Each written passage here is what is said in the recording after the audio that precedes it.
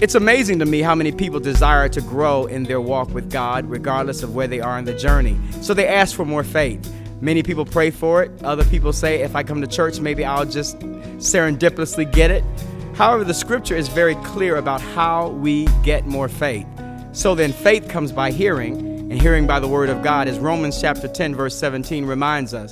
So our prayer for you as you hear this message is that your faith would go from where it is to where God intends it to be. Grow as you hear this word.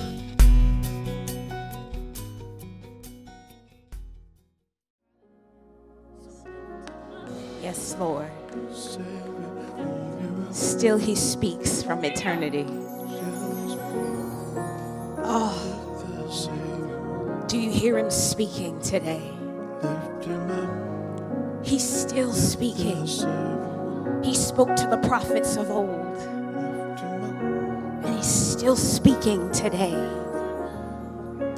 And he's speaking to you. Do you hear him? All of creation speaks of him.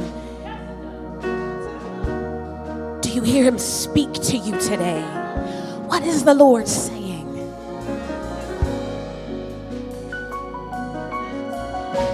What is the Lord calling you to do? For some people, he's just calling you into relationship with him. You've been hearing, I love you, I love you, I love you all week, and you don't know why. That's God speaking. Because he's the rock of ages. Because he's the ancient of days. He's still speaking.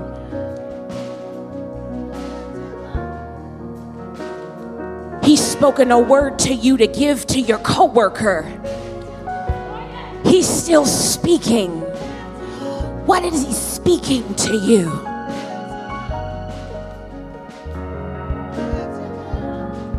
Hallelujah. I will listen when the maker of heaven and earth speaks.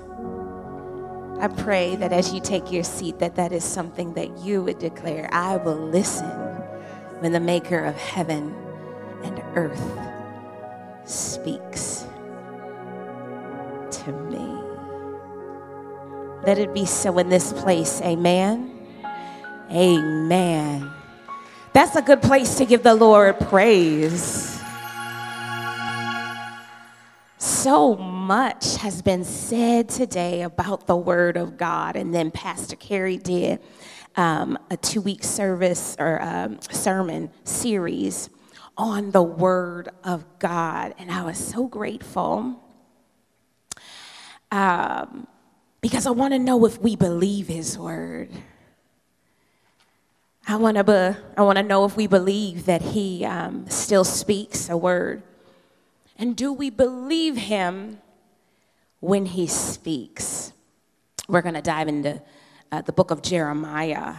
Jeremiah chapter 1, verses 4 through 10. Jeremiah chapter 1, verses 4 through 10. This particular scripture is so important to me because this was the scripture of my calling to preach. Ooh, and I shed tears over this scripture, y'all. I did. This scripture and my call came to me in a dream. And I've never gotten a dream so vivid as I had when God called me to preach. In my dream, I was getting married. And I wore something really beautiful for my wedding. Can we put that picture up? The picture of me and my wedding sari. Can you see that? Isn't that lovely? It is an Indian sari. My husband's last name is Raju from the south of India, which means that it's not cultural appropriation. I heard you come for me in my email. Okay. So that's what I actually wore. But in my dream, that's not what I wore. I wore what Julie Andrews wore in The Sound of Music. Do we have that picture? My goodness, Julie looked fabulous. It's a 3/4 length sleeve silk taffeta A-line gown. Do you understand? Julie looked good, okay? That's what I wore in this dream. And I've got my bouquet, and I'm going down the aisle. But I see over to the right, there's a room, so I kind of beeline. And I go and I walk into this room, and don't you know there is no door? Just Jesus sitting on the bench waiting for me. No impediments. I don't have to knock. I just walk in and he's sitting there. And I sit beside Jesus in my wedding gown and my A-lined ball gown. And I lay my head in his lap. And I begin to weep for all of my sins and all of the ways that I have offended him. So I thought, all the ways that I had caused him hurt. And he lifted my head in his hands, and he touched my mouth. And instantly, I woke up. We were not particularly a Bible reading household in my house when I was growing up. So I got up. Well, this is when I was living with my husband. I got up. I grabbed my husband's Bible because I didn't really have one. Opened it up, and sure enough, opened it right to Jeremiah. This was a thing because I don't know who Jeremiah is, much less his story. And I read the first chapter of Jeremiah, and I weep again. And I say, God, I cannot do what you ask me to do. I can't. There were some things in my past that had caused me to believe that I wasn't enough. I was abused from the time I was 6 until the time I was 11. And I thought that it was my fault. I thought that it happened because I wasn't enough. I figured if I was smart enough, I would have talked my way out of it. I figured that if I was brave enough, I would have told my mother sooner, and it wouldn't have lasted so long. It happened because I wasn't enough. I think that's pretty heavy, amen? And a lot of people are holding that in their hearts. I hid that from my mother for years and years, and I carried that load until the night he woke me from that dream. I cried. I said, God, I wasn't enough to be trusted to do what you asked me to do. I don't read enough, I said to him. I still don't read enough. I'm an English teacher. Shh, don't report me. I said, I'm not holy enough. I'm not righteous enough. And the things from my past, from when I was a child, echoed in my head. I said, God, don't you remember I wasn't smart enough? God, don't you remember that I wasn't brave enough? And he said, not so. He said, I have put my words in your mouth. I have put my strength. I have put my wisdom in your mouth. I did that a long time ago before you were in your mother's womb. And my word will accomplish that which pleases me. Through therapy and lots of spiritual guidance, I was shown all the ways God tried to get rid of that guilt in me and the responsibility for things, something that was never my fault. It took his word to convince me. I didn't believe him when he called me. I want to know today, did you believe him when he called you? Asia, I don't have a dramatic story like that. I'm not sure that I'm called. God didn't ask me to do anything like preach, but he called us all to make disciples and to baptize them in the name of the Father and of the Son and of the Holy Spirit. He called us all to do justice. He called us all to have an answer for our faith. Your call is where I got my call. It was in the Word of God. Did you believe him when he called you? Let's go to Jeremiah chapter 1, verses 4 through 10. If you would, could you rise for the reading of the Word of God? If you're able, this is just one way. This is not the only way that we can show reverence or respect for the Word of God. This is just the way I would hope that you would join me as we rise to read the Word of God. Jeremiah chapter 1, verses 4 through 10 say, "The word of the Lord came to me, saying, before I formed you in the womb, I knew you. Before you were born, I set you apart. I appointed you as a prophet to the nations. Alas, sovereign Lord, I said, I do not know how to speak. I am too young." But the Lord said to me, "Do not say, I am too young. You must go to everyone I send you to and say whatever I command you. Do not be afraid of them, for I am with you and will rescue you, declares the Lord." Then the Lord reached out his hand and touched my mouth and said to me, "I have put my words in your mouth.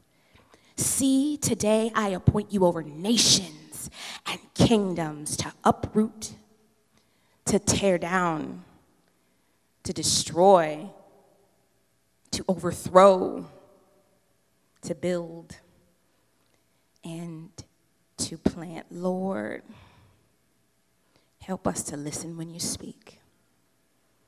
In Jesus' name we pray. Amen. You may take your seats. So, in verse 5, he says, "Before I formed you in the womb, I knew you. Before you were born, I set you apart. I appointed you as a prophet to the nations." Here I see that God has established himself as creator and sovereign. He says, "Before I formed you, I knew you. Before you were born, I set you apart." The New King James Version says, "I ordained you," which means I gave you authority.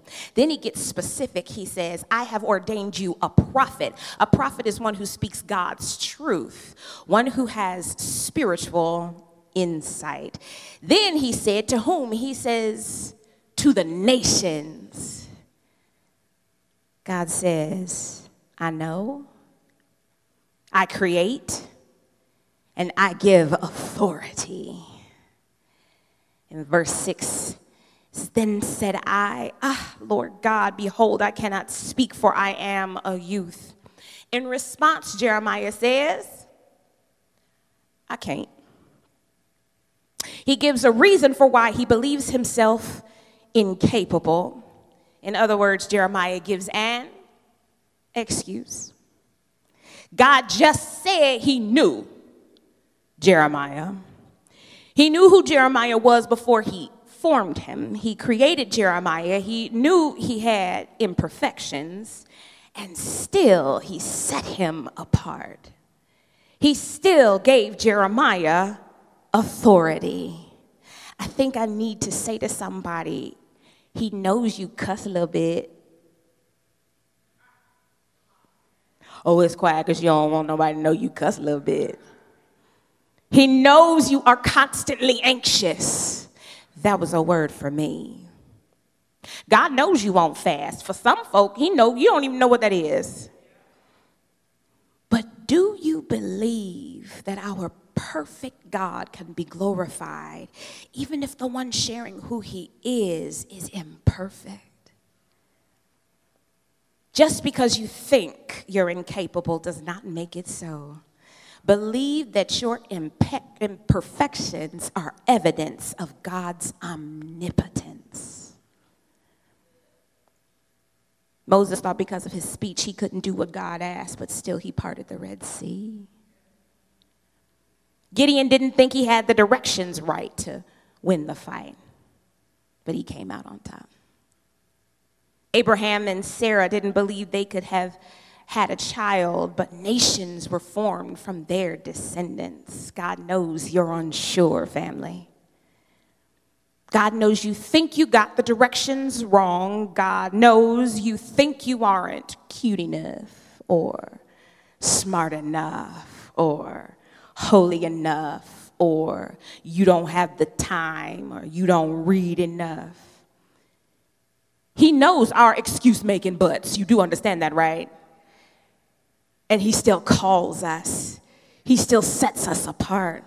And he still gives us authority. What he calls and what he speaks, what he ordains and what he names, that is not impossible. I remember one of the very first scriptures that I learned, and I learned it because I was teaching it in Sunday school for children. In Genesis, it says, "Is anything too hard for God?" Look to somebody and say, "Is there anything too hard for God?" I think that with our attitudes, it's impossible. I think it's hard then with our indecision.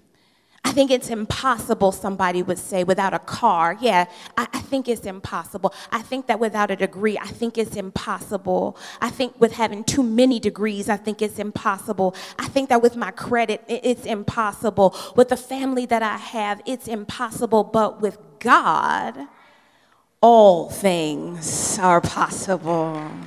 And I believe that there are testimonies here that would say, oh, having a baby in your 30s and 40s, oh, that's possible. Without a degree, oh, it's possible. To bring your lost child home, oh, it's possible. That your 90-year-old grandmother gets saved, yeah, it's possible. For God to heal broken desires, it's possible. To get the marriage you deserve with God, all things are possible. Jeremiah then says, Lord God. Funny thing about Jeremiah is Jeremiah grew up in a priestly home, okay? That means he knew God as many things. In a priestly home, he would have heard about miracles like the miracle of the Passover, when God allowed the plague to pass over his people. So then Jeremiah would have known him as a merciful God. He would have heard about Gideon's victory. He would have heard about the battle of Jericho. So he would have known him as a mighty God. But he chose to call him Lord God when he wanted to tell him no. Luke 6 says, but why do you call me Lord, Lord, if you're not going to do what I said? Sign Jesus. To call Lord means I'm in charge, but you don't act like it. If you believe me to be in charge, I would see it so. Let's back up off of Jeremiah. You can imagine how small he must have felt. We know those moments when we felt small, when we've felt inadequate or insufficient to do what God has led us to do. And I think that there are some things that help us to feel that way. Anybody ever experienced some church hurt that'll make you feel like that? Anybody ever had some childhood trauma that'll make you feel like that? Which then breeds guilt, which then makes me feel busted up. Have you ever seen condemned homes? They start to lean, don't they?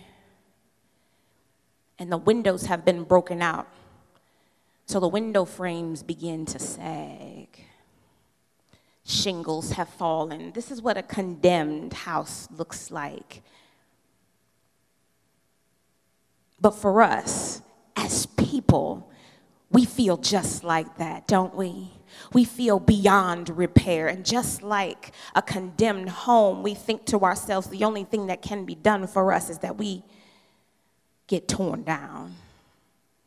But I'm so glad that in Romans chapter 8, verse 1, he says, but there is now no condemnation to those who are in Christ Jesus. I love that God is so awesome that he says there's no brokenness that I can't redeem, that I can't lift, that I can't pull together. There is no condemnation. There is no breaking you down. There is no putting a wrecking ball through that which I have created. There is no condemnation to the ones that I call mine. But we missed the second part of that. But there is now no condemnation to those who are in Christ Jesus, who walk not after the flesh, but after the Spirit. When we tell God that he obviously needs glasses because he can't possibly see what we see in us, that's us walking in the flesh. The flesh is the natural, the stuff we can't see, the finite things, right? Sometimes we recognize this as how we feel. How we feel, where does that come from? It comes from our head and from our heart.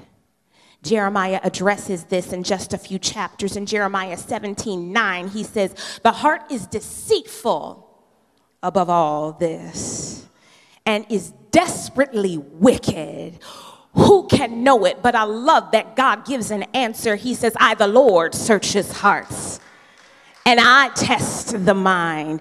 He searches that which people see and the things that God or people don't see.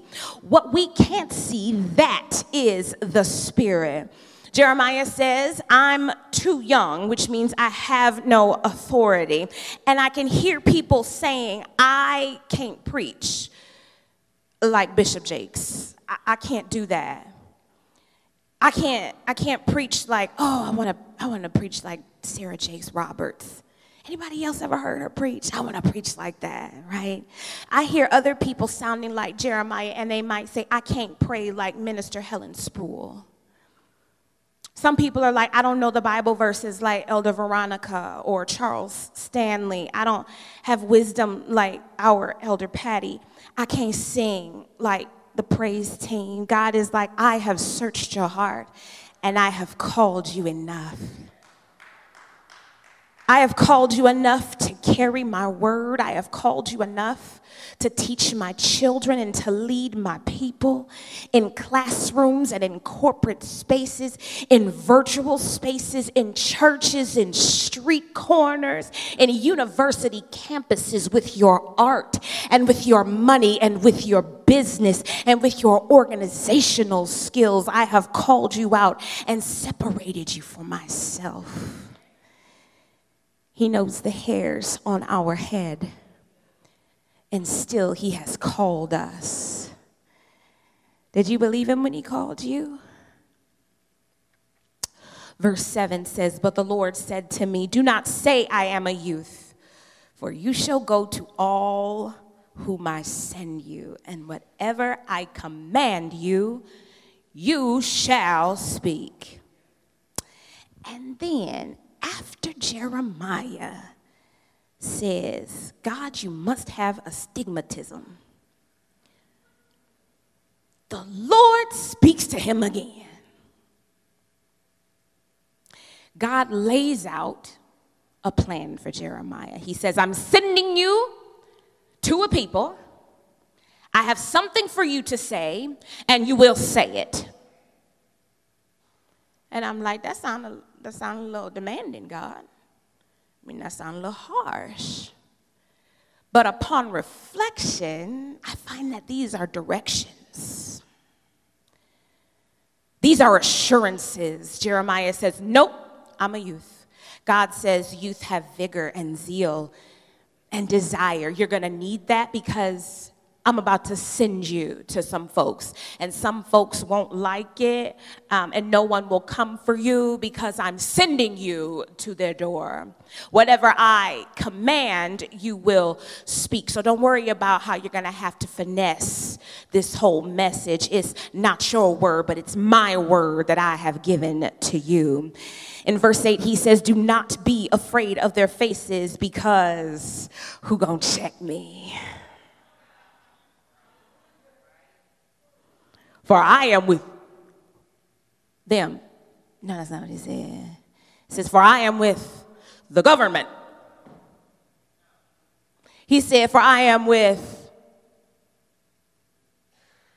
you. To deliver who? To deliver you, says the Lord, the one that made heaven and earth. I think the problem is fear. Do not fear. Do not fear. He says this all the time in the Bible. And sometimes I wonder, does he get tired of speaking to his children, saying the same directions over and over again? Like I get tired of saying the same directions to my kids over and over. Any teachers in the building? Have you ever gave a specific direction on an assignment and then go do it, and then nobody does it, and they sit there and look at you wide-eyed, and you say, do you understand the assignment? And they go, uh-huh, and then they sit there and they look at you wide-eyed, and you have to repeat it again, and you say, okay, go do it, and they keep sitting there with their hands in their laps looking at you. Oh!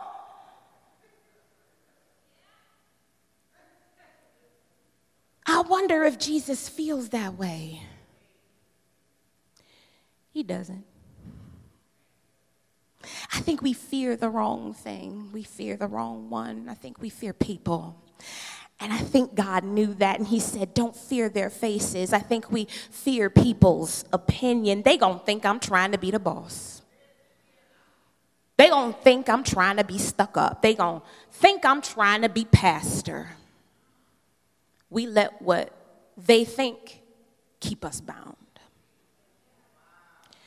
We fear the wrong thing. Psalm 111:10 says, the fear of the Lord is the beginning of wisdom.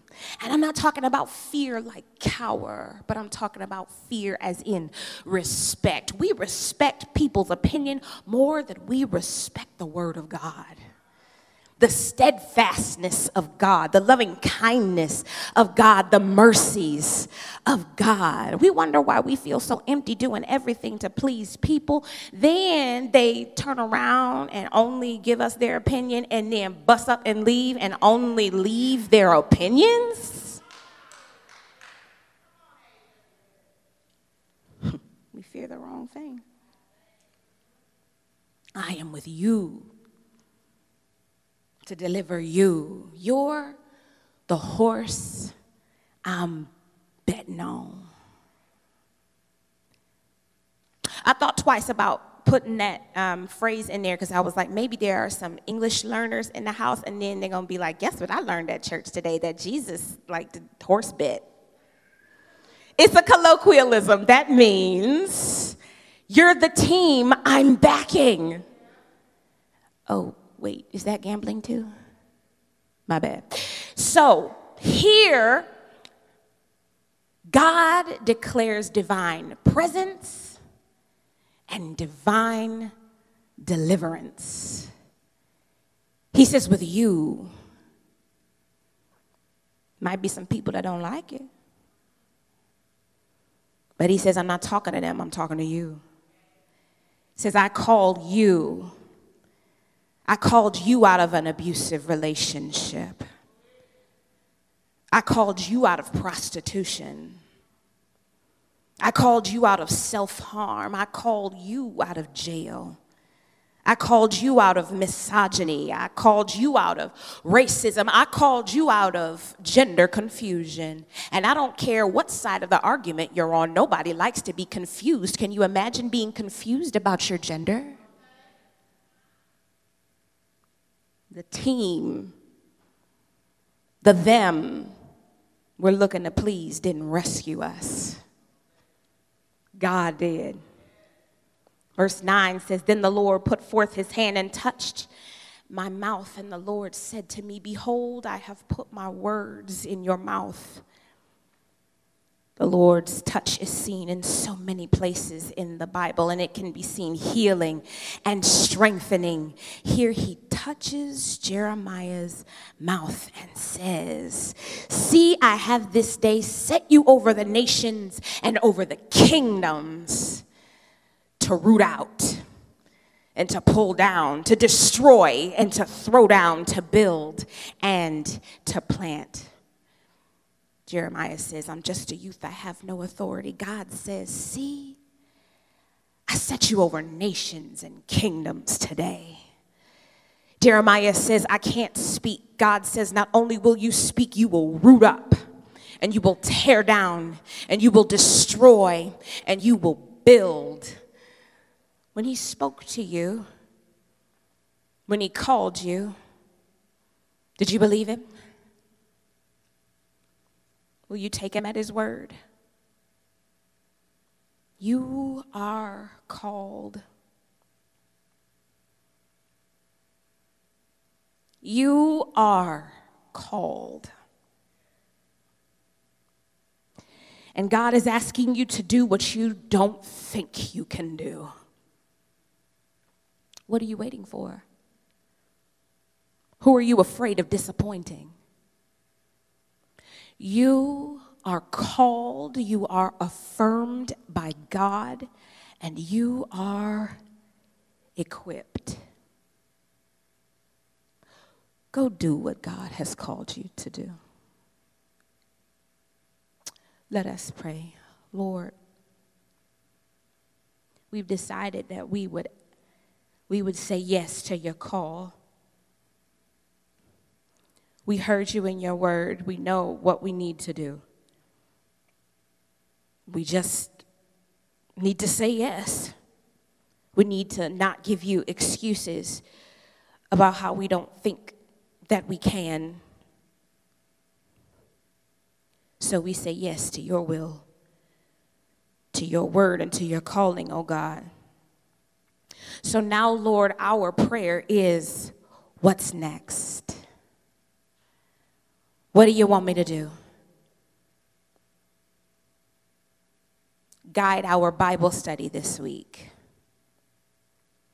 Guide our YouTube searches for sermons. And help us to know where you want us to go, what you want me to do, what you want me to say, who you want me to say it to, what's the work you want me to do. From our hearts, we say to you, yes. Yes, Lord. That is our prayer today. Will you take him at his word? Jesus said a lot of things. He said, whosoever believes in me shall not perish, but have eternal life. God so loved the world that he gave his one and only Son to generations for everlasting life, to give you life, to give a new life, to give a place in heaven. Will you take him at his word? If you have never told Jesus, I believe you, I believe you're the Son of God, I believe the stories about who you are, and I want you to be the Lord of my life, now is the time that you can do that. One of the great things about having heard what you just had a chance to experience is that your faith has gotten stronger.